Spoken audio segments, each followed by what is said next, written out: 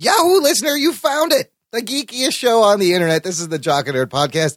In this episode, we've got some fun audio to share with you at the top of the show. Then we got some crazy geek news to discuss, covering everything from Justice League to Avengers Infinity War, and our review of the second half season 7 premiere of The Walking Dead, all in this edition of the Jock and Nerd Weekly for Saturday, February 18th. Let's get it going. Check. Check one. All right. This is for all you fans out there. Let's give it up. We talking, we nerding. We funny, disturbing. We talking, we nerding. We spoiler alert. Oh yeah. We talking, we nerding. We funny, disturbing.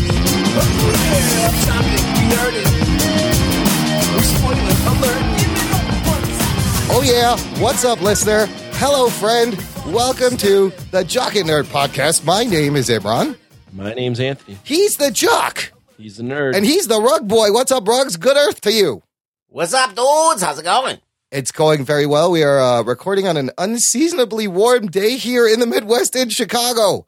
Global warming is a thing, people. Don't let anybody tell you that Chinese made it up. Oh, shit. They definitely made it up. It should not be 60 degrees plus in February. I'm sorry, in the Midwest. It shouldn't. It's never happened before. Well, maybe it's happened before, but it's not normal. It's not normal. So, look, we're going to kind of fly through some stuff, give you guys a show, and try to enjoy this unseasonably weird warm weather before the world just kind of, melts or explodes. Either way, if you are a first-time listener, here's what you're going to get. This is our weekly show where we get together and geek out about superheroes and comic book related stuff in the movies, on TV, in pop culture. And that's what we got this time. We got a little bit of news, and then we're going to review the first episode of the second half of season 7 of The Walking Dead. It's a big return to the back half, 7B. Ugh, I hate all these breakdowns of seasons, and it gets confusing. Like, it's just the same season. Yeah. Wow, you have to make a big deal out of it. Great episode, though. But before we get there, I want you, if you're a new listener, check out our last show. We had a great conversation, a great interview with cartoonist Greg Schiegel, who's got a new book coming out from Image Comics, a book that he had self-published, and they picked up. It's very exciting. It's called Picks, One Weirdest Weekend. And Greg's got a podcast. He was really awesome. I had a great time geeking out about the making of the comics. Ruggs was on us with that one. Ruggs, what'd you think of the Schiegel? He was fun, right? He's a good guy. He's a nice dude. If you are a creator, you definitely want to check that out. Now, if you want to interact with the show, we always shout out our contact page, jockandnerd.com/contact, where there's our Twitter handle, our Facebook page, our Facebook group, a speak pipe, and we have this thing, this old school thing called a voicemail line. Oh, shit. Millennials, I don't know if you know what that is. That thing that you swipe right on, the little black mirror. You can also make phone calls. Did you know that, Anthony? Did you know that? Make phone calls? Yeah. You ever make phone calls on that little black square thing you have in your pocket? No. No, I didn't think so. So the voicemail line, it's 312-248-HERO. 312-248-4376. Nobody ever uses it, except this morning I get an email. Hey, you got a message in your voicemail. Whoa. Yeah, right? So I'm going to share it. Here, let's check it out. This is Jimmy Jones, and y'all just call. And when I came over here and answered the phone, then there's nothing there. Now, y'all may have fun doing that, but now it irritates and makes a lot of problems in people trying to answer telephones when you call somebody, and then you never talk to them. So I don't care what kind of business or whatever you're in, you need to shape it up. Talking nerd. Hey, I'll take it. I don't care if it was the wrong number. Jimmy Jones, thanks for listening and calling in. Is that real? When they call the voicemail, do they get a message of any kind? Yes, it says you've called the job. I checked because then I called the number. I was like, I don't even know what the message says. It says, thanks for calling the Jock and Nerd Podcast. Please leave your name and message. So this reminded me of another classic piece of internet audio. Was that real? Were we that was real. Trolled there? No, I don't know. The guy called. This came into the voicemail line, 312-248-HERO. So he may have just But wouldn't you hit like redial? Like if somebody called you, like how would you? Maybe somebody got that and they called us with that. Like maybe somebody got that on their voicemail and then they called us with that and put it on our voicemail. Okay. I don't know. Oh, that's possible. That's really funny. So Jimmy James, I'm going to share another piece of audio, classic internet audio. Ruggs, have you ever heard the Jimmy Dean sausage complaint call? I might have. All right, here we go. I'm playing the whole thing. This is hilarious. Randy Taylor, I don't know where you people come from. I don't know if you test your products, your quantity of your product. Your products are very delicious. Love your sausage for 30-something years, but I can't take and feed a family of 5 on a little 12-ounce roll of sausage. I don't mind paying you more money for your 16-ounce roll of sausage, but you don't have it anymore. You've got a 12-ounce roll, and you got 3 men that weigh over 200 pounds apiece, a woman that's a little plump Scotch girl, and a daughter who's 13, and you're going to try to take a 12-ounce roll of sausage and a couple of dozen eggs and feed that, it ain't going to work. And I'm not going to purchase your product anymore or ever again. And as far as your 16-ounce and maple and sage, I don't eat that. I'm not from the north. I'm a Texas man. Jimmy Dean sausage is for southern people to eat with the breakfast, with the fried eggs and the T-bone steaks. And I can't see going to a little 12-ounce package to feed 4, 5, 6 people. And I'm not going to buy 2 of those 12-ounce packages just because you want to downsize and charge the same goddamn price. I'd sure like a reply, and I'd sure like you to go back to your 16-ounce package on your regular sausage, because I'm not going to buy it otherwise ever again. I'll just have my own damn sausage made like I used to 30-something years ago. It's not as tasty as yours is, but it'll work. Goodbye. That little 12-ounce goddamn roll of sausage is supposed to feed your brother and me and you 600 pounds of men, at least. You get my point? And the 2 girls, and they put it in that fucking pussy roll of sausage. Son of a bitch. Somebody needs their ass kicked. Some little consumer geekaroid fucked this shit up. Save money. Yeah, save money. Save money. So fuck, I'm going to eat, goddammit. Talking nerd. I love how he says sausage. Jimmy Dean, sausage. I love your sausage. It's a good product. Southern people, when some people get mad, it's you don't mess with the Jimmy Dean sausage. That's what we learned. All right, let's get to the news, everybody. Glad you could waste The Jock and Nerd Podcast. That's what this is all about, listener. Jesus Wasting Christ. time with funny Southern I like audio. it that Anthony's pissed off. I would sit through that again. I know. I'd play that. That's why I knew it was going to piss Anthony off. I played it on purpose. Look, I mentioned our contact page. There's also a link to our group, Facebook group, or you could go there directly. Just visit jockandnerd.com/community. I just want to shout out to John Bellotti. If you join right now, you can see photos from the Toy Fair in New York City. He posted a bunch of really cool photos of this year's Toy Fair. Did you guys see that at all? Anthony, did you see that? Yeah. Yeah, I did. It looks good. Very exciting. Tons of geek boner. Geek boner. What Everywhere if you the go. toy hunters out there? Remember that guy? Yeah, that was a great show. There's a good. I met that guy Yeah. There's Yeah? You met him? Really? at a convention, yeah. Oh, we saw him when we went to C2E2. Remember a couple years ago? We did? He had a booth. He was filming part of Oh, the show. yeah. Remember? He wasn't there, though. We just saw his booth. He wasn't there, but it was in the show. So Toy Fair looks like tons of fun. I'm gonna have to check it out one of these days. There. All right, let's start with some news about the DCEU, our favorite messed up shared universe. I'm gonna start with this rumor that Arnold Schwarzenegger may possibly have a role in Wonder Woman. Oh, shit. Whoa. You heard that right. Now, this is coming What from... kind of site is this, though? This is coming from NME.com. Let's What see. is that? I don't know what the source is. Reports are suggesting that Arnold Schwarzenegger may be set to return to the DC Comics movie universe by playing a role in the forthcoming Wonder Woman film. Of course, the 38th governor of California last contributed to a DC film when he played supervillain Mr. Freeze. Lame. We know how well that went.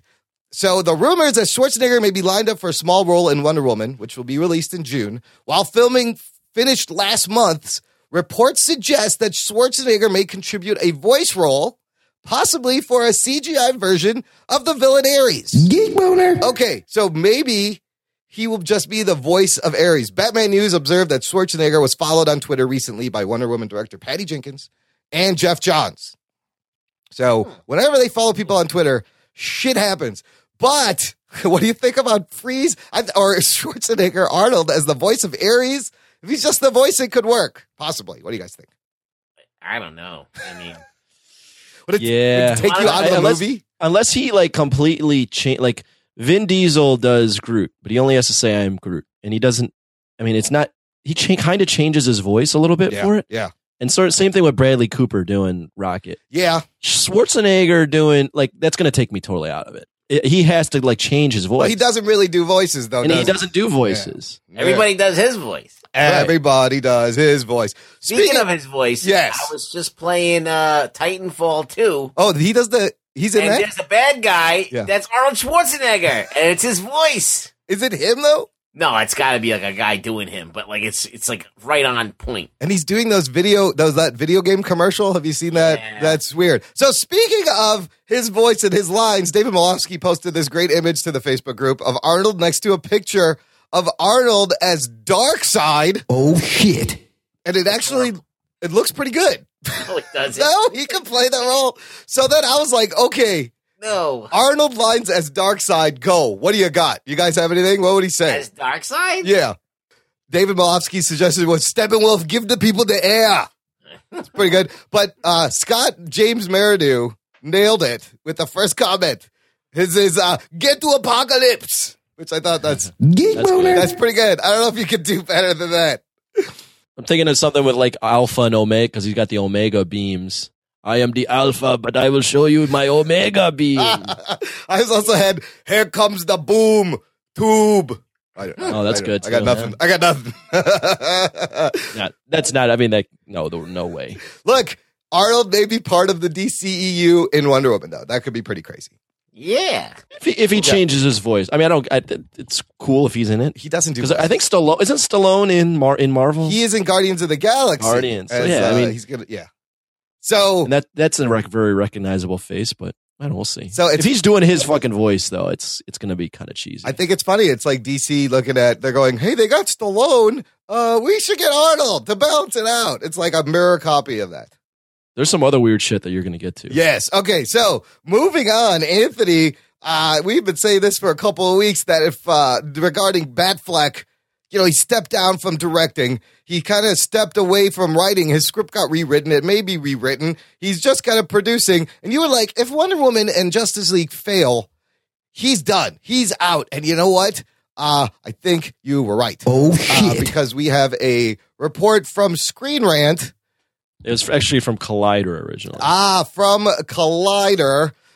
On the latest episode of Collider Movie Talk, host John Campea stated he has heard from 3 separate sources involved with Warner Brothers over the last 4 days that Affleck is looking to leave the role of Batman. Oh, shit. Along with a warning to take what he's heard with a grain of salt. Campea said, that doesn't. Yeah. That's where I was going to jump in. Is he says take it with a grain of salt. Take it with a grain of salt. But if you've got 3 independent sources confirming this, why would you take it as a grain of salt? Right. There's 1. Okay, fine. 2, maybe coincidence. Now 3 different people are saying that it seems like he's using grain of salt.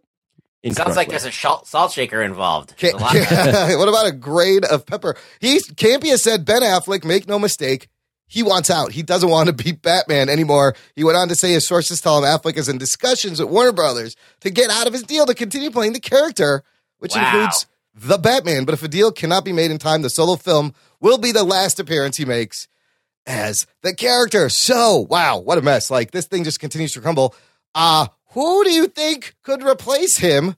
Wait, before we get into that, if this is true, because it's a rumor, what does that say about what Justice League is going to be like? Holy crap, yes. I think that the WB is just a fucked up place. Like, I have less hopes for Wonder Woman now and Justice League. So Snyder also tweeted out this photo of him at the editing bay recently, and there's the image of Batman fighting parademons. It's kind of blurry. It's not very sharp.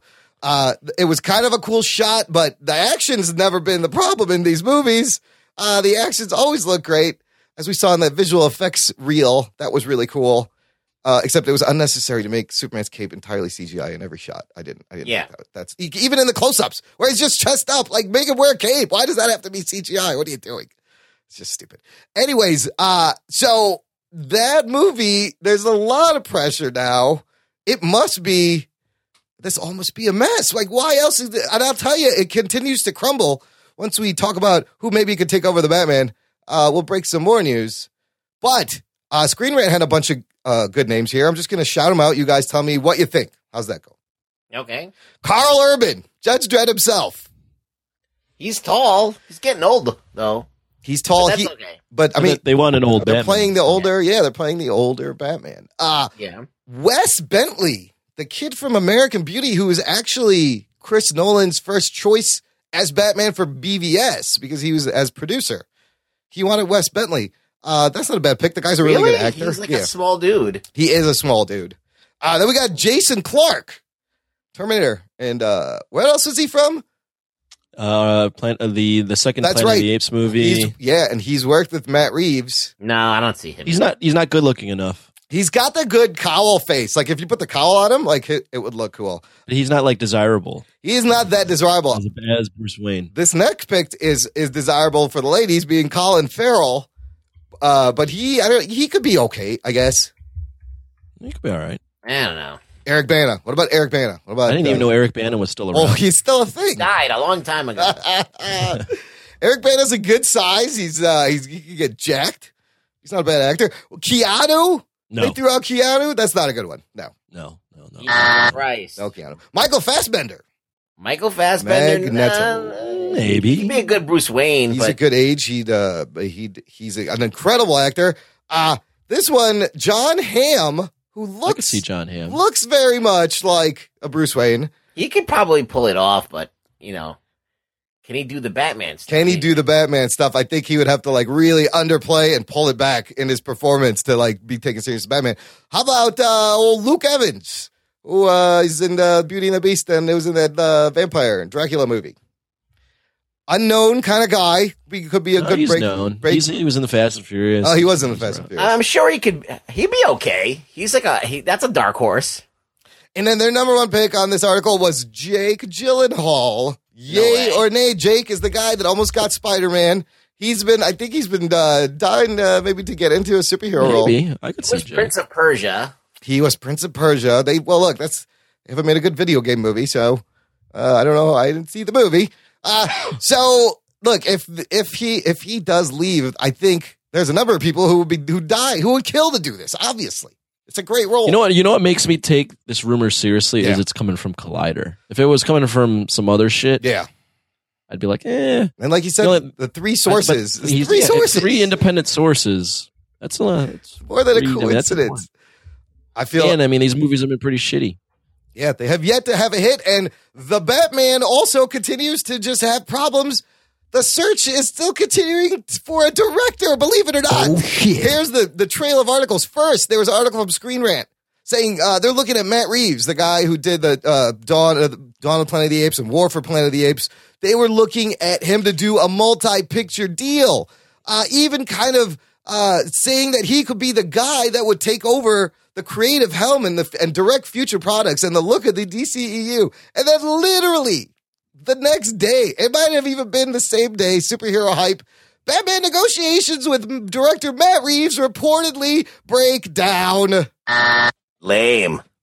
I'm telling you, something with that DC is... That did not last long. Yeah, Hollywood Reporter says negotiations are done. Reeves has exited the talk, though the studio is intent on making the movie no matter what. Now, that also concerns me because that means they're just going to throw together a shitty fucking movie. What do you think's going on there at WB? They're like, listen, you can direct this movie, but once a week we have to fuck you up the ass. Yes. Like, what are they doing? Like, what are they doing that what is in the negotiations that's making these guys go, no, I don't want to do that? Well, like, if you direct here, this is what happens. Every weekend we come in and we just shift all your storyboards around, and then you have to shoot that now. That's just how it's going to work. Like, what is the thing that's making people go, no, I don't want to direct this movie and get paid millions of dollars? I don't know. I mean, to walk away for all these people to walk away from a Batman movie, this is pretty big. Like, what is going on? I don't know, Ruggs. It's crazy.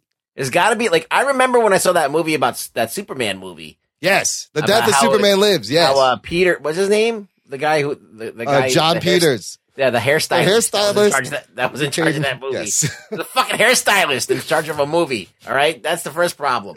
He went from hairstylist to the stars to running a whole movie studio. He drove everybody nuts, and he chose Nicolas Cage in a fucking wig. They must have been so high on coke concepting that movie. I don't know what. My God. What? So, I mean, you can only imagine the fuckery that's going on right now. So it says prior to Reeves receiving the offer, Ridley Scott and Fede Alvarez were among the names on the short list. This movie's not. It's not getting made. I don't hold your breath. I put some money on this movie not getting made. Look, it's not just us who think the DCEU is a mess. It's actual respectable people. It's actually everybody. Everyone, including people who have been in the movie. Lawrence Fishburne is not going to be in Justice League, and this article says that even he knows Marvel is kicking DC's ass. Oh, shit. Oh, shit. Yes. Lawrence Fishburne got a phone call to come out to make an appearance in Justice League as Daily Planet editor Perry White, but he was too busy washing his hair. So this article said. He said it was a scheduling issue. But while chatting with the LA Times, he's confirmed that he won't be in Justice League, and he's expressed his frustration at how DC has been handling its cinematic universe. He says, we've been waiting 35 years for these characters to show up on the screen. What were they doing over there? Marvel has been kicking their ass. This is the comic book geek in me who has a collection of comic books. I've been waiting to see these people on screen forever. And then it says, of course, Fishburne immediately followed it up by praising Justice League director Zack Snyder, who we worked with on Man of Steel and BVS. But he also goes the whole thing with Martha Kent and Martha Wayne. I don't know, man. I must be sentimental, but that's some heartwarming stuff to me. So he likes the Martha thing. But he also praised Jesse Eisenberg. But at the same time, he's like, no, Marvel's kicking your ass. So you won't see Perry White. They haven't really used Fishburne. No, they hired this guy, and he's like barely in any of the movies. Big name, great actor, and he's in there for like a couple of minutes. So, and to shove him in Justice League where you're going to have all this shit going on, I mean, I don't blame him for not. Be like, you know what? I don't need this 2 minutes of fucking screen time. Because they're not using him. Yeah, they ain't doing shit, man. There's a lot of issues. I'll say this. I'll defend them in saying that Marvel's had their share of people that have worked with them and bash them too. Yeah. I mean, you go back to your Ed Nortons. Ed Norton, you got, but you don't hear about the embattled process like you right. do. Yeah, right. Whoever played Whiplash in Iron Man 2 hated on Marvel after. Oh, what's his name? Rourke. Mickey Rourke? Mickey Rourke. He shit on him? Huh. Mickey Rourke. What's his name? Red Skull shit on him too. Oh, that guy, Mr. Anderson from I forget all these fucking guys' names. Well, Edgar Wright also walked because he's like, you guys clearly aren't making the same movie I was making, so I'm out. Yeah, I mean, that was the only one I could think of. They've had their issues, but they've kind of streamlined all. And that movie ended up being good. Yeah, ended up being good. They saved that movie because, cooler heads prevailed, but they were smart creatively. Like, it wasn't like one side just completely rubbing the other side the wrong way. Well, it was also Edgar Wright came up with that concept for that movie in like 2006. Yeah, he had been working on it for years. The time that movie was being made, it was 6 years later, and Marvel was in a totally different direction. It was pre-MCU, so he was just going to make a crazy movie about an ant who turns into a man, or a man turns into an ant, or some fucking weird shit. That was the rumor. I don't believe that. I still want to see that version. Look, the decisions at DCEU continue to be just confusing, perplexing, strange, like this next piece of news. Warner Brothers has approached Mel Gibson to direct Suicide Squad sequel. Oh, shit. What the fuck? How dare you do this to us? Get your hand off my penis! What is going on over there? Why is this a bad thing? I mean, it's bad for Mel Gibson. It's not bad for fucking Warner Brothers to even have Mel Gibson near their movie. Say what you want about him being anti-Semitic or an asshole or whatever, a woman beater. He can fucking direct movies. He knows how to do that. Every movie that he's made has been good. The Passion of the Squad. The Passion of the Squad. Apocalypto is kind of like a superhero crazy movie. Yeah, this guy's got tremendous balls. He'll do shit that no other director will do, and he'll make it really fucking dramatic and shit. So, I mean, he could pull it off. No problem. I have absolute faith in Mel Gibson to direct a movie. Now, do I like Mel Gibson? Not really, not anymore because he's a dick, and I was kind of shocked at all the crazy shit that he said. But I mean, we have a president that's way worse than Mel Gibson. That's a good point. So my thing was like, you're right, Ruggs. Like he is a great qualified director. He would kind of fits this edgy Suicide Squad feel, but like. It's so risky. You have to take on the heat of all the shit that he comes with, all his baggage. I think it's just more out of left field. You never would have thought Mel Gibson would be even interested in a superhero film. That also. I mean, here's a guy who made, Passion of the Christ was good, but it's like a torture movie, really, if you think about it. Yeah, but who would make that movie? Holy shit, nobody. No one the else. balls you have to make that movie, parts of that movie are hard to watch. They're so fucking I can graphic. never watch it a second time. No, dude, that is a straight up torture. I never watched it because I heard how awful it was in terms of It was torturous. Yes. But now I've never actually seen Apocalypto. That's great. Yeah, the visuals look great. So and he's a good director, and he's fucking Riggs. He's Riggs. Riggs. Wow. So okay, I mean, it's kind of like a good move, bad move, I guess. There at this point, I recognize the guy's talent. He's talented. As desperate they must be, just fucking get just fucking throw it out to anybody. I'll just say that we all thought David Ayer was talented, and then they put him on Suicide Squad. And either his talent was neutered or he wasn't that talented. Yeah, but one of the two. I think it was neutered. Mel Gibson will fucking take a chainsaw to these guys. That's a good point. I didn't think about it. Mel Gibson would not put up with their shit. No. Who knows? He is not gonna fucking put up with any of this meddling around, and otherwise he'll just walk and it'll just start over. You gotta play some of that audio of him on the phone. Like, oh my god, that is the best audio. I should have had that queued up. Yeah. Instead, we had Jim and Dean's sausages. Oh, yeah. Great product. So here's what's still coming out by DC in 2018. Here's the final count. Like, so much now is resting on this Wonder Woman Justice League this year. The Flash, originally planned, announced all the way back in October 2014, first anticipated to be released in 2018 March. It's not coming out in 2018. We've talked about they've gone through 3 directors. They're looking at a page 1 rewrite. It's crazy. The Batman, now obviously delayed. They wanted to make this movie in 2018. It may not even come out in 2019. The way this shit is progressing, you're looking at, again, another director, possibly another lead, another whole script rewrite. Aquaman, it says here, is on track. And ironically enough, this movie had one of the rockier starts. I guess Warner Brothers initially commissioned 2 different writers to write 2 different scripts, with a better one having been chosen to proceed with. And so that is the only thing right now that's confirmed coming out for DC next year, 2018, is Aquaman. So that's all we got.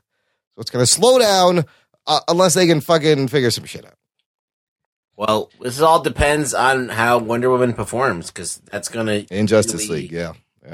I would much rather see these movies come out in a delay and be good than just throw movies out because you need 3 movies in 2018. DCEU does not need to put 3. They don't even need to put 2 movies out a year. Give me 1 good movie a year. How about just put out a good movie?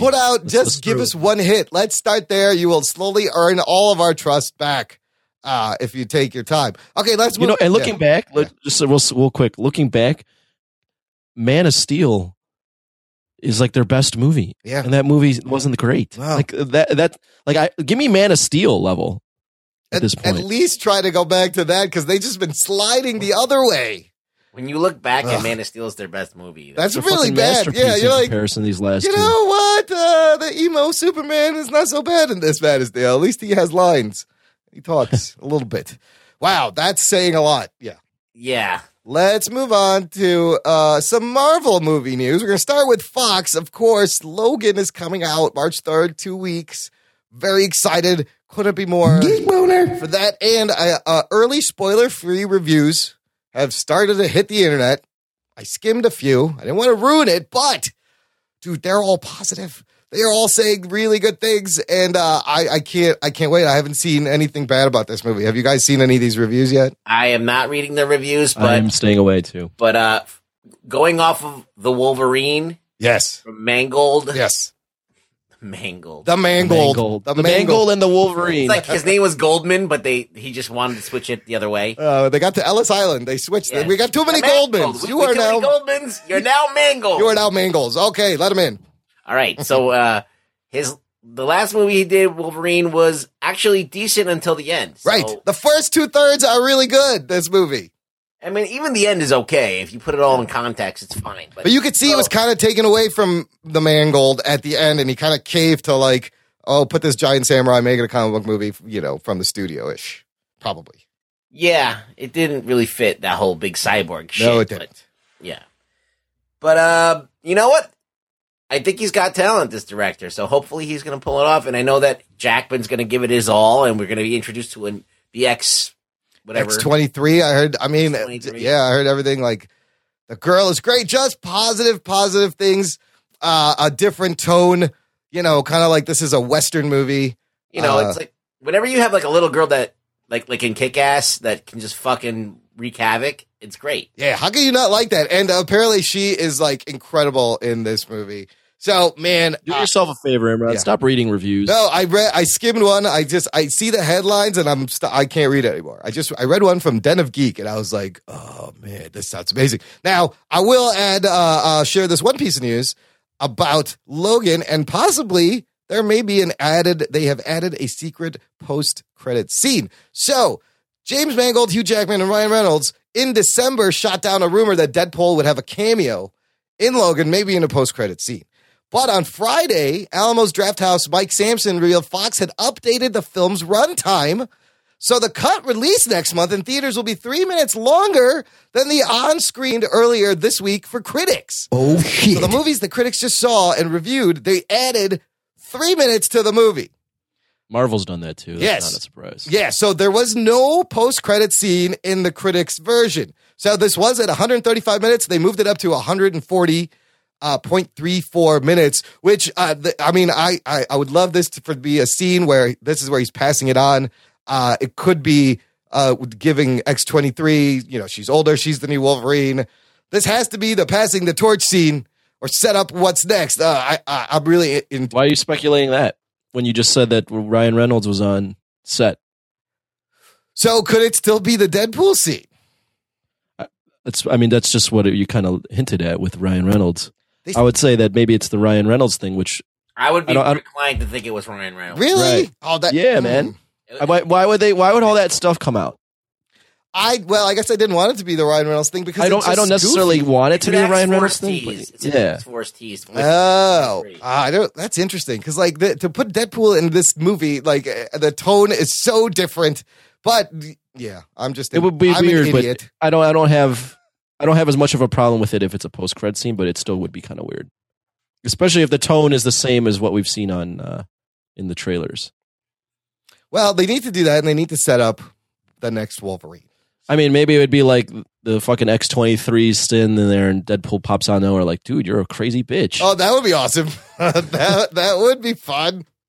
So stick around for a post-credit scene. Of course, now they're taking a page from the Marvel. The Fox is. The next thing I want to talk about real quick is, Joss Whedon did Avengers 1 and 2. He really hasn't done a lot with the MCU lately, but he's officially come out and said, I am done with the MCU. He's made a complete clean break, so I just wanted us to discuss his contributions and what he actually did by giving us that first Avengers movie. And what do you guys think was the biggest thing Joss Whedon added to the Avengers? Oh my gosh, dude. I mean, the first Avengers movie, you'd already said it, that movie looking prior, now in hindsight, it's, oh my God, that was a no-brainer, a fucking Avengers movie. But to actually pull that off and give each character some mostly equal time, except Hawkeye. Sorry, Hawkeye. That was huge. That movie was the culmination of a lot of fucking comic book fans' wet dreams. That was it. Yeah, he pulled in his charm. He pulled it off. Dialogue. Now everyone's thinks it's a given that you can just make these superhero team ups and they're going to be awesome. But it wasn't when that movie came out. Think about how he set the template for superhero team movies. For the foreseeable future. And it's awesome. And he also mentions he's been frank with his issues with Avengers: Age of Ultron. He butted heads. clearly. I'll tell you one more thing. Yeah. The one shot when they are finally when it's the camera doesn't cut and it's the whole That's team the money teaming shot. up. That's Yeah. the money shot. That- He fucking nailed it. Yeah. Ruggs, So- what do you like about the Whedon? Oh, I love Joss Whedon even before he did anything from Marvel. You know, I used to love Buffy the Vampire Slayer. I liked Firefly. I liked Serenity. So I like his movies, and all of those movies have that one thing. It's an ensemble movie. It was ensemble shows. It's not just the one lead actor that's so important. Everybody plays their part, and that's what he did with Avengers. He made everybody part of a machine. Everybody was important, you know, and he was able to handle like these big personalities that were different, and you know, make it fun, but still have a little bit of drama and seriousness involved. And he set the Marvel tone. Yeah. Like, you know, we had the Spider-Man movies out before the Avengers. We had Iron Man, you know, which was, what's his name? Favreau, who directed it, and he did a really good job with that. And I think Whedon just took that kind of feel and then kind of spread it out to all these other heroes, and they were able to carry that on to their own movies in a lot of ways. I mean, that's the driving force between like the whole phase 1, phase 2. What he's left us, the framework is amazing. A perfect guy to do it. So, Like, Avengers begot Guardians of the Galaxy. Like, that was like the natural progression. Another team movie that has a great team dynamic. And that wouldn't have happened without Avengers, I don't think. And you can also somewhat give credit to Joss Whedon for, now maybe this will fail for other studios, but you can kind of credit him for all these other studios wanting to do the shared universe thing. yeah. Because if Avengers fails, none of this is happening. There's no DCEU. There's no fucking King Kong crossing over with Godzilla or the old Universal monsters. None of this is happening. He started an amazing chain of events, a great shared universe. Joss Whedon's contributions were so awesome. And like now they've handed it off. And another good transition from creator to the Russo brothers, who are kicking ass with, Winter Soldier and Civil War and Avengers Infinity War. Speaking of which, have you guys seen this fucking production day one Avengers Infinity War video? This was the most geek boner thing I've seen from Marvel in terms of these behind. It's a trailer for them starting production. There's so much good shit in here. Listener, I'm sure you've seen it. There'll be a link in the show notes. But it starts out showing the Infinity Stones and the ones that we know. And you see the little bit of an alien set. You see Tony Stark, Tom Holland, Robert Downey Jr., Tom Holland, Chris Pratt just standing around. Oh my God. I love so many things about this. Ruggs, what'd you think about this video? Oh, I didn't watch it. You didn't watch it. You dumb shit. Awesome. It's really good. Anthony. I watch it now. He's spoiled with the Yeah. It's good. I mean, it's a hype video, and seeing them three together is gets you fucking jacked about it. And then later on, what's his face? Kevin Feige. Kevin Feige then confirmed, he's like, yes, the Guardians will meet the Avengers, and there's a shot of production art with Rocket Raccoon and Thor together. Yeah, So, there's a bunch of cool concepts. It's very exciting. And you got the Russo brothers talking about Thanos and his role. And he's like, this is going to be mind blowing. We've never done anything like this. It's the biggest thing. Oh, it's a great video. And day one on the set, they're all there. It's fucking badass. Guardians will beat the Avengers. So also it came out, I got an article from Cinema Blend talking about Thanos' main goal in Infinity War. And it's kind of noteworthy in terms of the comic book, The Infinity War.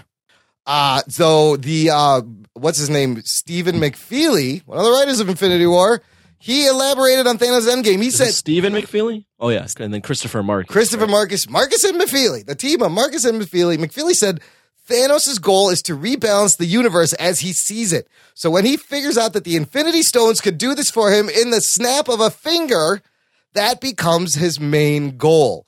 So that snap of his finger line is important because in the comic books, there's a famous scene with Thanos with the gauntlet on, his hand is up, and he snaps his finger, and in that moment, he literally kills half of the population of the universe wipes them from existence with the Infinity Gauntlet.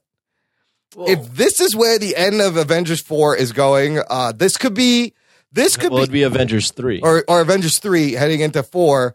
This could be the wave between Phase 3 and Phase 4. They could recast a lot of people who are maybe reaching the end of their contract. What do you think? Well, he snaps his fingers, but then Adam Warlock comes around and kind of resets everything. We could meet the Adam Warlock in the Guardians in one of these movies. There's also a great scene in the Infinity War book where Thanos has basically destroyed everybody, and it's Cap. Yeah. Like comes up to him and is like, as long as one person keeps standing up against you or something along those lines, you'll never win. That's funny. Greg Schiegel had mentioned that same moment in our last episode. Yeah, he did bring that up. Yeah, he totally brought up that same exact moment. So I mean, I like the stakes for what's going to happen at the end of this movie. But I think like you could, if Downey's contract's over, if you want to introduce like more of the new younger characters from the books in, this is a way to do that, I guess. It's possible. It's risky. I mean, they're gonna, regardless. I mean, this movie's probably gonna make a shit ton of money. Probably might be good. We'll see. We'll see what happens.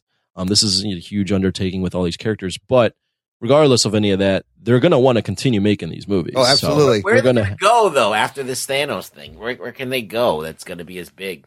I think you got to start smaller again. Go back. Maybe. And then build up to something else bigger. Like starts with small characters again. Well, you know what's great? They also in that production video they do talk about where the team is now. You know, there's no Avengers. Everyone is separate. It's all kind of broken apart. So to see that rebuild, you see they're plotting and they're like, what's the best way to bring in this big bad villain? Bring them in when they're all fucking. Not together anymore. Yep, and that's great, and that's why we made Civil War. I'm like, oh yeah, that totally makes sense. It totally makes sense. You see, they're planning, and they're it's so good because then now you just bring a big unifying force. Everyone gets together. It's gonna be so good. Okay, let's move on to some other franchisee genre movies. Also, speaking of post-credit scenes, Kong Skull Island will have a post-credit scene.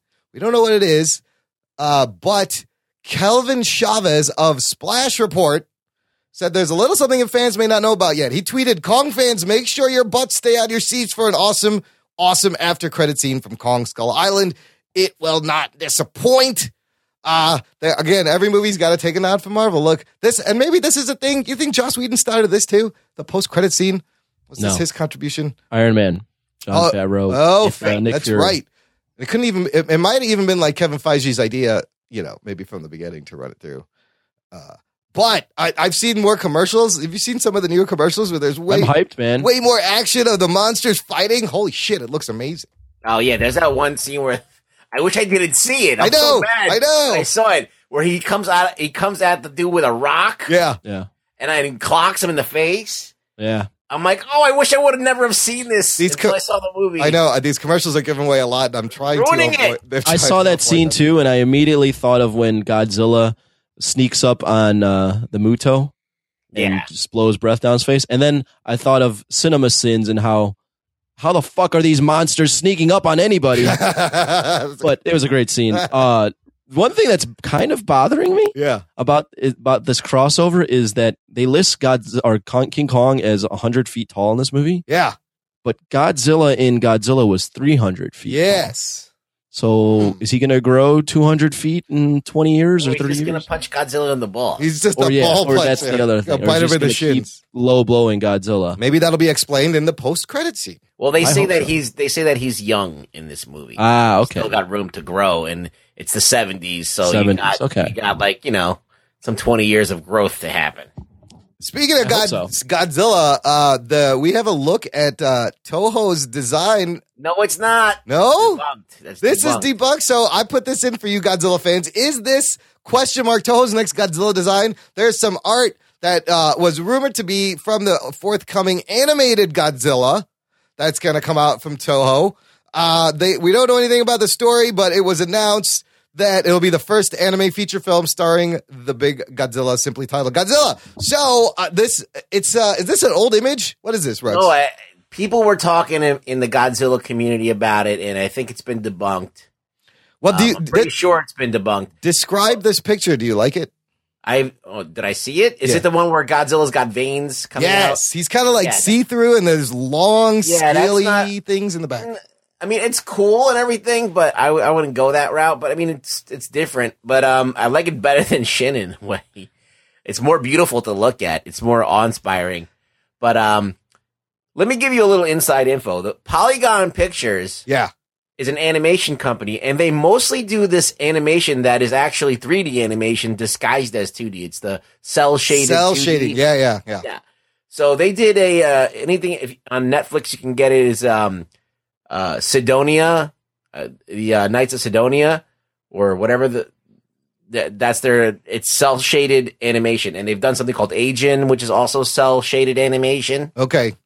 So Godzilla is going to be cell-shaded. He's going to be a 3D Godzilla, but it's going to be cell-shaded. So it's going to be very interesting looking. It's going to probably have as much kind of weight and ferocity as the on-screen, the movie ones, of the actual live-action ones that we do in CG. So it's going to be comparable. Yeah, just kidding. There's an update to the story, and it says there's indeed independent fan art from a fan. It's a cool piece of art, though. I do like this illustration. It's weird. He's like see-through, and there's like a glowing thing in his. I don't like chest. You don't like it?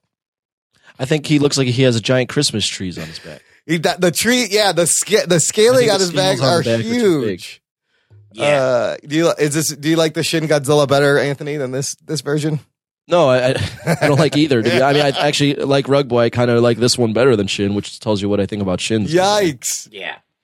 All right, but another thing that I wanted. Damn, I forgot what I was going to say. You guys started talking. That happens. Okay, Imran. It happens. Yeah, Imran can't talk or can't not be silent. No, I was just going to say that this movie is probably going to be in a different timeline as well, because all the artwork that we've seen is like a post-apocalyptic world or far in the future or another planet. It's like not current times because they're in spaceships. There's people in like space suits and stuff like that. So we don't really know. There's like overgrown jungles. There's no signs of any buildings or anything like that. So it's going to be a completely different kind of Godzilla movie than we used to see. That's cool. I like it. That's setting itself apart from even the Shin Godzilla. It already sounds a little more interesting, more things happening. Yeah. I mean, of course, it's animated, so you can just get fucking crazier. I wanted to share this next thing was pretty cool. We have a lot of listeners that are creators, that are writers, that are comic book artists. If you want to learn storytelling from the masters, being Pixar Animation Studios, you can now take an online course for free from Pixar, for storytelling. They've launched the first of 6 free online lessons covering the art of storytelling, led by Pete Docter, Mark Andrews, and other filmmakers. I think this is amazing. It's online from Khan Academy, and what an incredible resource to like get it straight from Pixar, and they're not charging for it. It's great. It's pretty cool, right? Art of storytelling. So all you independent creators, learn the Pixar storytelling. They obviously know what they're doing. Yes, they do. And then finally, in comic books, we all know Ruggs is a huge Dan Slott fan. Lame. Number one fan, Dan Slott. And look, even I've started to agree that, this grown-up Peter who is running a corporation and has learned several languages, and he's got all these tech devices, and it's kind of like Batman meets Tony Stark meets Peter Parker. I miss the old Peter Parker. Well, we talked about this a little bit last episode, but here's the full release from Cosmic Book News. Marvel Comics is relaunching Spectacular Spider-Man and taking the character back to how comic fans know Peter Parker best. A return to the wall crawlers early, down on his luck days. And they're even using the old school title, Peter Parker, the Spectacular Spider-Man. It's going to be written by Chip Zdarsky and drawn by Adam Kubert, which that's a phenomenal team. Whoa. Phenomenal team. It will kick off with Free Comic Book Day story before officially launching in June. This is what Zdarsky had to say about what he wants to do. The main book, Amazing Spider-Man, has kept things fresh by stretching the character and his situation. It's still classic Spider-Man at its core, but transposed into new settings. With this book, we're using the same Spider-Man in continuity, but shifting the spotlight back to his New York City environment and supporting cast. But even though we're pushing it to make it more personal book, We're still going to have to have big adventures with ramifications that'll be felt in his other books. If I had a true mission statement for the title, though, it would be have fun, have heart, have stakes. My personal mission statement going into the book is, with great power comes something, something. I don't know. I've never had power before. He says he's misunderstood and underestimated either as Pete or Spider-Man. He's the mascot for New York City. And like a sports mascot, that means he's beloved by children and endured by adults. He's the only street-level superhero who could beat a Herald of Galactus in a fight. He feels things stronger than any other hero and covers that up with jokes. He's Spider-Man. I love everything he said about this series and bringing back Peter. Ruggs, does this make you a little more excited? Would you pick this up? I don't know. I mean, I'm curious about it. It doesn't really sound. They didn't really say that they were going to keep Spider-Man the number one priority, though. They made it seem like, we're still going to go on big crazy adventures. So if they're going to keep diluting the Spider-Man brand by making every Tom, Dick, and Harry a Spider-Man, then I'm not interested. Marvel's not going to kill off all those characters or make them all go away until they're all like gone, and Spider-Man's the only one that, or one of the only maybe like of 4 or 5 maximum. Yeah. Spider people or spider-like people. Then I'm never really going to go back to it. I think they've poisoned the water for me. Listen, amazing. Dan Slott has Spider-Man all over the world, in outer space, in just craziness. I like that he said we're going back to his New York City roots. Anthony, do you like this? The direction of this book? I don't care. Well, I doesn't have no care for this whatsoever. I linked something though that you guys should look at. The Marvel Generations thing that they're coming out with this summer. Take a look at that. It's drawn by Alex Ross, the image. Wow, that's a great image. I think it's really cool. I don't know if the storyline is going to be at all worth reading, but just that image alone, I mean, that's awesome. Basically, the image is all the old Marvel characters and then their new version of themselves with them. Wow, it just says Generations coming summer 2017, and there's Alex Ross art. No other information, but this illustration is gorgeous. Yeah, I see what you're saying. And what they pointed out was all the new versions of these characters. Yeah. So they've got on there, I think that's Phoenix on the left. Right, and then you got Jean Grey behind her. Female Thor, Falcon, Falcon, Captain America, Nova, Miss Captain Marvel, Kamala Khan, Girl Hawkeye, who I don't know who that is, Kate Riri Bishop. Williams. Yeah. All right. Miles Morales. And then Amadeus Cho. No white male. Oh yeah, that's great. The new generation is very diverse. And then right behind Alex Ross has painted all the classic versions of the same characters garb. In their classic costumes. This is a really beautiful illustration. I'll put this in the show notes. This is interesting. So they finished up Civil War 2 finally, and it kind of was like, the ending was like, okay, because the problem was we already knew that Tony Stark was going to get taken out because they delayed the book so long.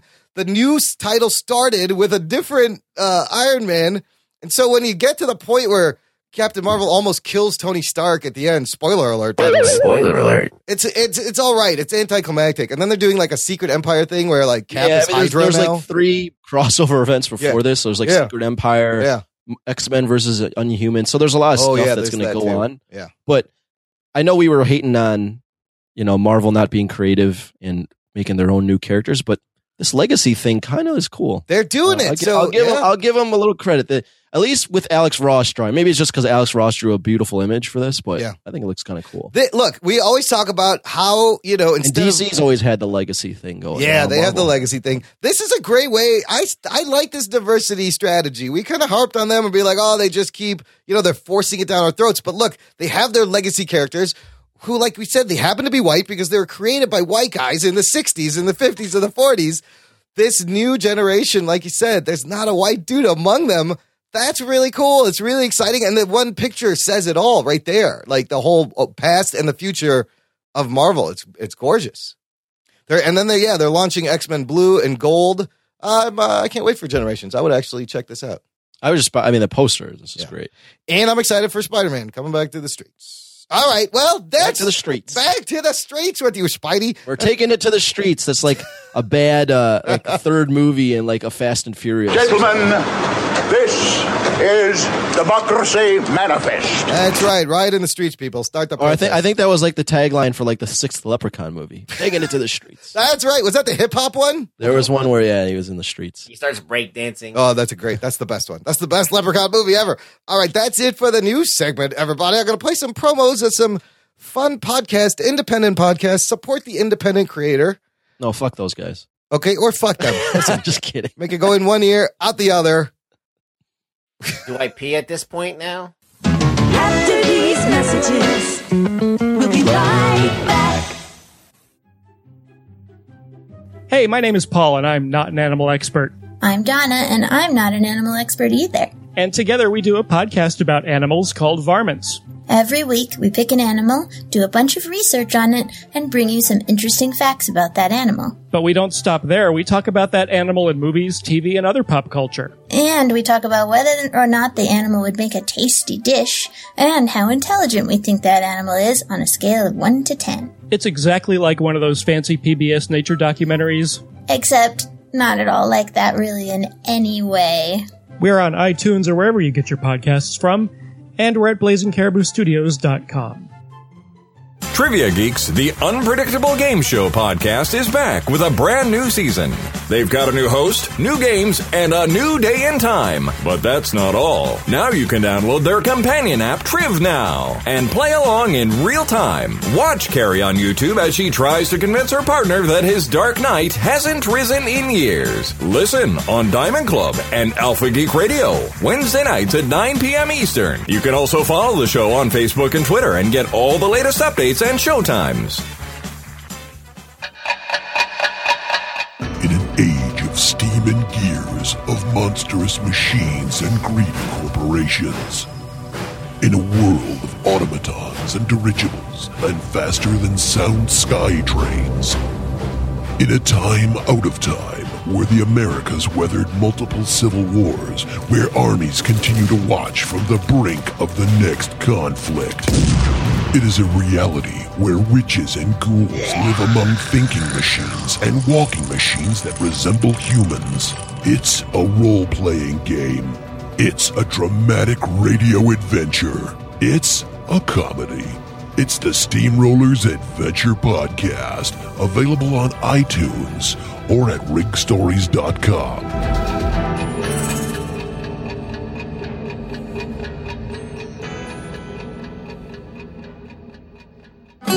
The Jock and Nerd Podcast.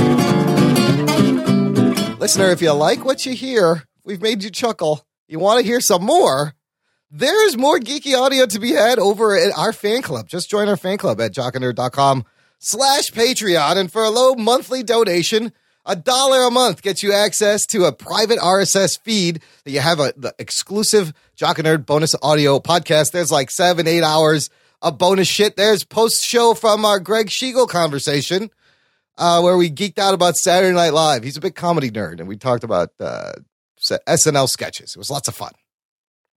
Yep. Good times. Good times. Check out the bonus stuff is awesome. Check it out. The bonus shit sometimes is funnier than what's on the show. Sometimes it just happens. jockandnerd.com/Patreon. Help us out. Help us. Help you. Stay geeky. We're going to talk about The Walking Dead, so I got to do this. Strap yourselves in, you fucks. Spoiler time. Walking Dead finally back for the second half of season 7. Back half of season 7.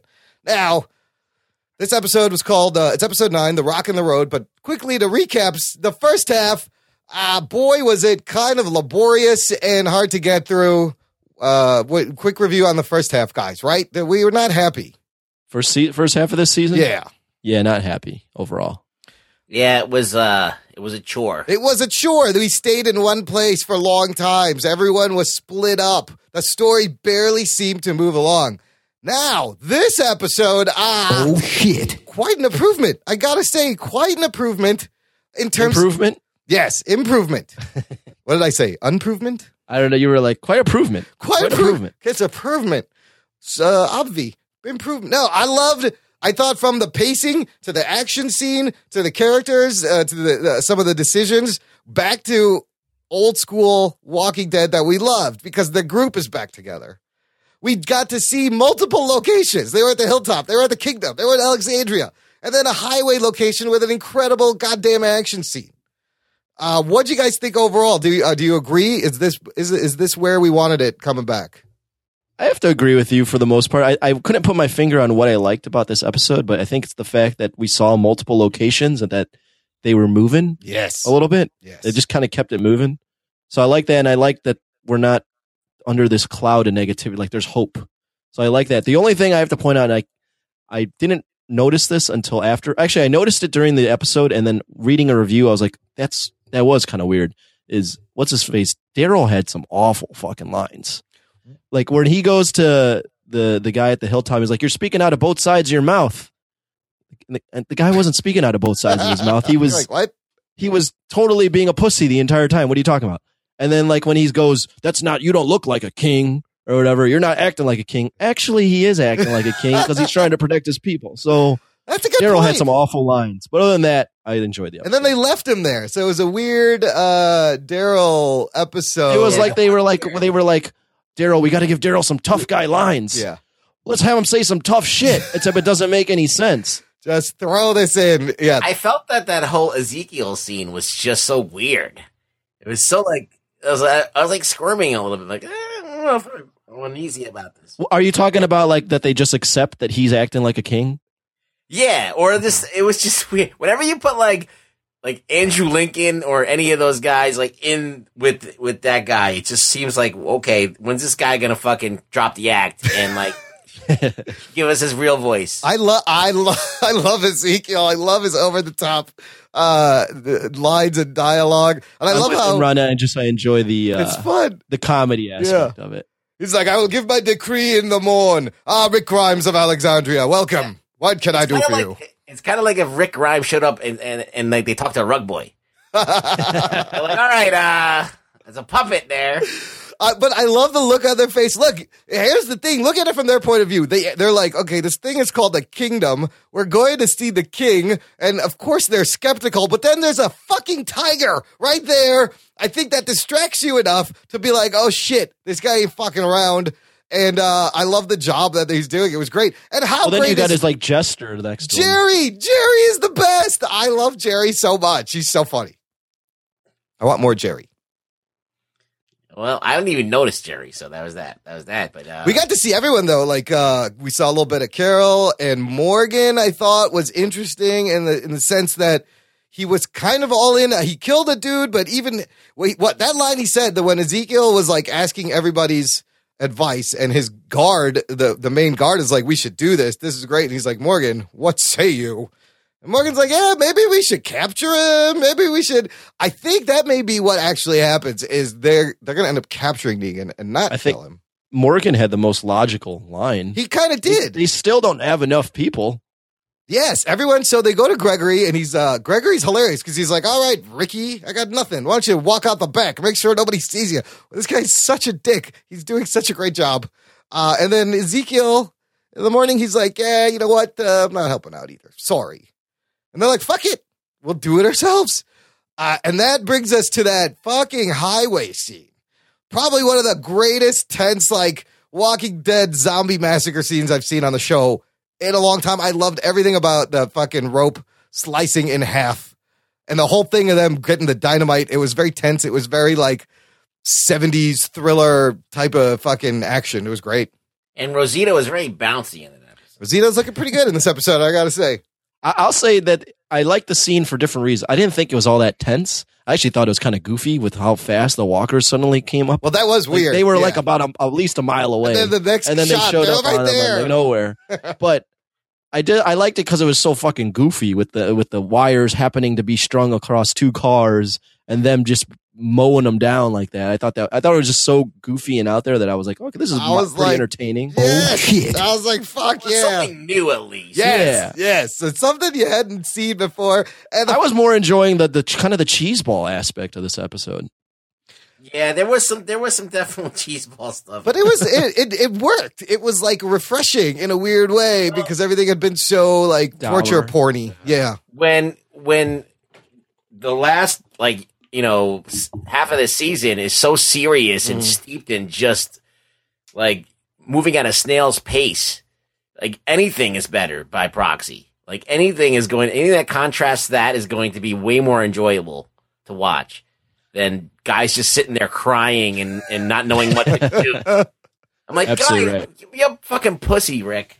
Get your shit together. But I did watch it with my roommates, and my roommate at one point had to say, like, when Rick gets out of the car, is surrounded by all those fucking zombies, and just pushes them all off and gets into the other car, my roommate goes, no fucking way.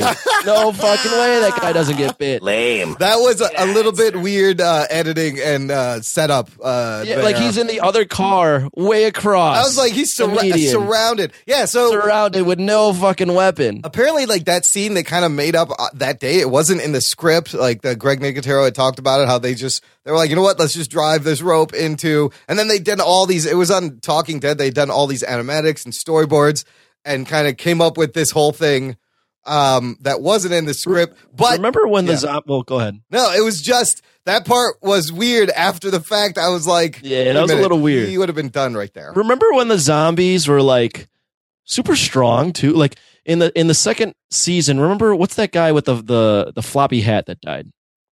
Floppy hat guy? Oh, Dale. Dale. Yeah. Remember, he doesn't even get bit. He's on the ground, and the zombie rips open his stomach with his bare hands. They used to rip open your stomach. Right. They used to be able to just rip you open. But they're older, more decayed. Maybe these are more decayed. Well, they would just dig their nails into you and rip you open. Like, and now Rick's pushing off hordes of zombies with no weapons. It was a little convenient to get them all back together. I mean, I'm willing to accept it just because I know that they haven't been consistent at all with how the zombie strength or what the zombies are like at all. They could have just shot it differently. Yeah. It was a little weird way they shot it. But then I love the little dynamite punchline where Rosita knows her dynamite. She's like, I don't like that one. And then the fucking thing goes off and blows him up. That was awesome. What do we think about Gabriel? What's his deal? In the beginning, you see him take all their shit, their food and their knives, and drive away. And then you see a shadow in the back come up. There's someone in the car. Do you think, is this a strategy or is this a coward move? What is he doing? I don't know exactly. No theories? No. I feel like that the person is from the other camp, the one with all the girls that followed, what's her name back? Well, that's at the very end, they get surrounded by this new group who have weapons. And I don't think that's Oceanside because there's dudes there. Oceanside has. And there was definitely dudes, but there was a lot of chicks there. There was a lot of chicks there, and there was dudes. So I was like, "Is this Oceanside?" And I think this was the girl that was watching Gabriel, like in the first half. It's weird. I don't know. The only thing I can think of is it being a bargaining chip to get these people on his side. It's all to bring them all this food and weapons, but who knows? They also, there's something going on at the obviously. very end. He smiles, and I feel like it's Gabriel's there, and he's with these people, and he's kind of like recruited them for this war against Negan. Well, which I love the story he told, the Rock in the Road, and how this is their strategy to deal with Negan. Like why? And it's great. It makes perfect sense. Why leave this annoying thing there when there's probably a reward for taking it out? Let's take him out. I don't think Negan's going to die anytime soon. Although they could just do fucking swerve and kill him. No, they're not going to kill him. They're going to have will. him as a prisoner, just like in the comic books. Yeah, so we didn't see any saviors or any Negan in this episode, which is fine because he wanted to see the group. I like seeing the group back together. I think Negan is more of an ominous figure when he's not there. I agree. Just like when you talk about him and the idea of him. So I like the aspect of him just being on the like you hear him on the walkie-talkie. Yeah. Like, get those fucking bastards. Oh yeah, we did hear him. He was giving a speech about. Then he was like, he was talking. He was like giving a eulogy for the fat guy that died, and then he was Fat like, Joe was great. That was great. He was like, did Daryl crawl back to his hole? Go check on him. Go get him. So smart move by Rick to leave Daryl at the Kingdom because they show up and that's when they find out. Hey, where the fuck did all our food go? Where's Gabriel? What's going on here? And chase him. But that guy Simon, he's a great dick. Big smile. You know why that guy's a great dick? Yeah. He's just doing an impression of Jeffrey Dean Morgan. Yeah. He really is. He's like Negan Light. He was the He's guy. really just doing the same shit. He's the guy who was in Grand Theft Auto, right? Was he? I think he's in GTA. Yeah. So look, a war is coming. The question is, how soon are we going to get to this war? Are they going to string us along for a couple of filler episodes? Here's what you got to do, which I'm skeptical they'll do. The typical Walking Dead is they'll do a fucking decompression episode where you hang out with like Carol for like because we didn't really see a lot of what she was doing. But what they should do is they should just fucking pick up where they left off and have Rick like negotiate his way out of this situation and convert this crew over to his side and start building his fucking army. Because that's what everyone wants to see. I hope that's where it starts. Oh, I bet the next episode will not start. You don't think it's going to start where this one ended? That's how they jerk us around. They should. Yeah. I think they will, but I wouldn't be surprised if we fucking get another decompression episode and we're hanging out with Enid or some shit. Yeah, they can't do that anymore. They gotta put that shit out. They really can't do that. We got a flashback episode with fucking Enid. Like, oh my god, it's gonna be. I would blow my brains out. Enid's origin story. You don't want to see that? Let's find out what she had I don't want to see that. I don't want to see it, or like a Gabriel origin. No, I don't want to see this. Well, you know what? I think your Carol thing is probably right because we haven't been shown what she was just like in the woods and she's living at that house and she's in that house outdoors. In the kingdom. Yeah. We don't need to know that. Or if you're going to do that, splice it in the middle of an episode that shit's going on. You don't need to do the whole Keep it moving. I love seeing all the different places, following the group to these different locations, and give us a little Walking Dead action. But somehow they're going to look. I love that the people came to them after, like, at the hilltop, after they talked to Gregory. They're like, we want to fight. And then, he's got Daryl and the guard in the kingdom. They can convince them. I can't wait to see how there's a bunch of groups. You got this new group. If they're not the Oceanside people, there's a new group. Yeah, then I don't know who this is. Yeah. Then you got the Kingdom. Then you got the Hilltop, and then you got Alexandria. That's a lot of people. And the Kingdom has weapons, right? They got guns and shit. That's what they need. They do. They're training. Yeah. Yeah, those are some cool scenes of showing more of the Kingdom with all the they're growing food and they're training their kids and their adults and archery. It's kind of fun. Rick should just challenge Ezekiel to trial by combat and take over the kingdom. No, Maggie needs to just fucking kill Gregory and take over the hilltop. He's that too. Fucking useless. Happening. Yeah. But I love Ezekiel. I love Ezekiel at the tiger. I don't care. It's over the top. It's wacky. But it kind of works because now that we know that he's doing a voice, that I love that we got his origin story kind of right away. Yeah, well, at least we're in on the joke. Yeah, somewhat. It would be, it'd be like Rug Boy talking to that guy that we had from the Wally Wood episode. Like, J.D. Spurlock and Rug Boy interview. That wouldn't work. Oh, no. That shit wouldn't work. It's two opposite things. So good coming back. Walking Dead, keep it up. And I just don't want another cliffhanger like last season at the end of this season where like the war is just about to start and that's it. They don't even get to the good stuff. If they do that, it's over. This show might not be reviewed anymore. The most very not decompressed. Good you know what you got to do? Yeah. They gotta have the war happen way earlier than the last. Like the war's got to start pretty soon. There's no like. The momentum's already there for a war right now. Yeah. They can't have it. They can't have it string it out till the end. This needs to be an action show now. Like they've strung us along for seasons and seasons of talking and moping about. Now you got a real legitimate bad guy with a legitimate army of people, and this thing could go on for days and weeks or whatever. And there's multiple attacks that could be made, multiple plans and things like that, alliances. There's a lot of shit going on here, and for them to sideline it for like a decompressed episode on Enid, like Anthony said, would fucking make me so pissed, and I'm like, it would turn me off of the show, right there. Yeah, they did this one. They did a good job at kind of giving you what you wanted after the first half, but man, I don't know if they're over their shenanigans. They just look at their track record. They don't care. They will still fucking troll you. They'll milk it. They will milk it. But a lot of great things set up. A lot of potential, like you guys said. Good stuff.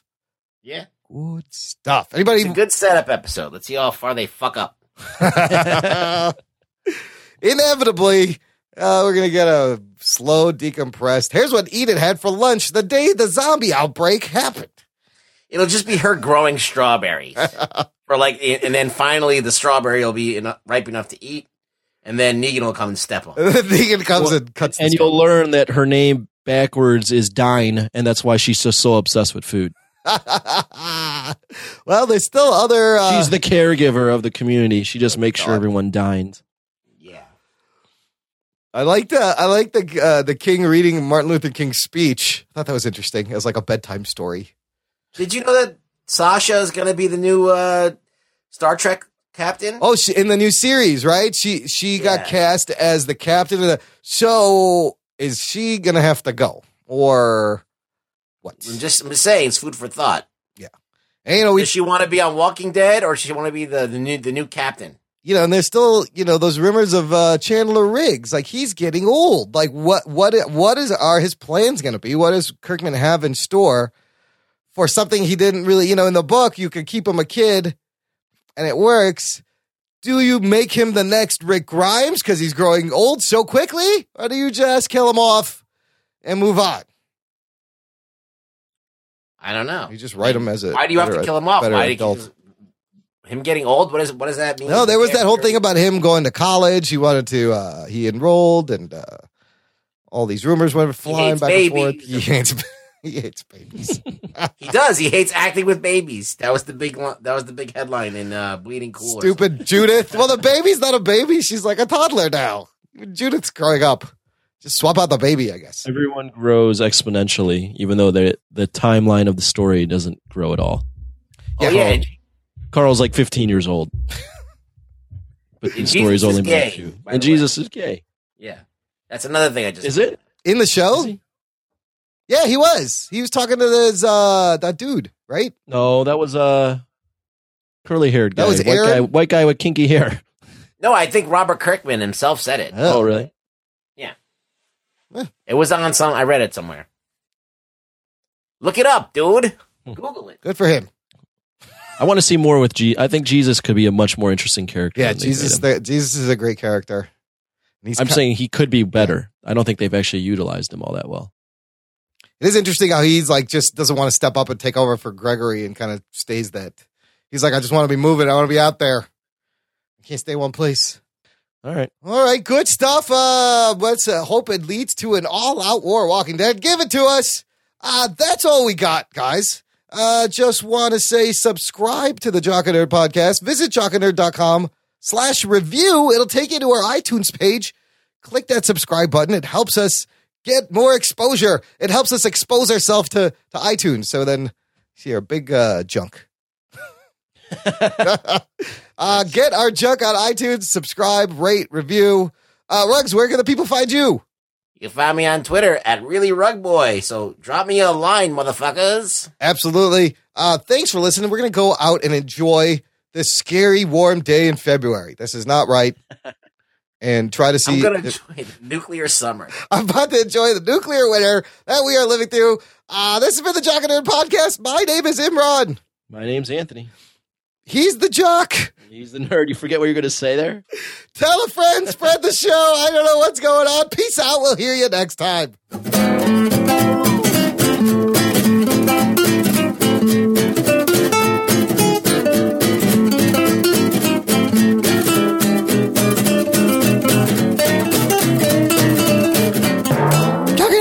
Wait, I forgot if I was the jock or the nerd. Is that what happened? I don't know what happened. I'm distracted by the bright weather, the nice weather outside. The bright weather. All right, let me ask you a question. I'll figure out if you're the jock or the nerd. Okay. Do you have abs? Technically, everyone has ab muscles. Okay, so you're the nerd. Okay, I'm the nerd. Thanks for thanks for Okay. clearing that up. I blanked for a second. You're welcome. Which one am I? Oh, fuck.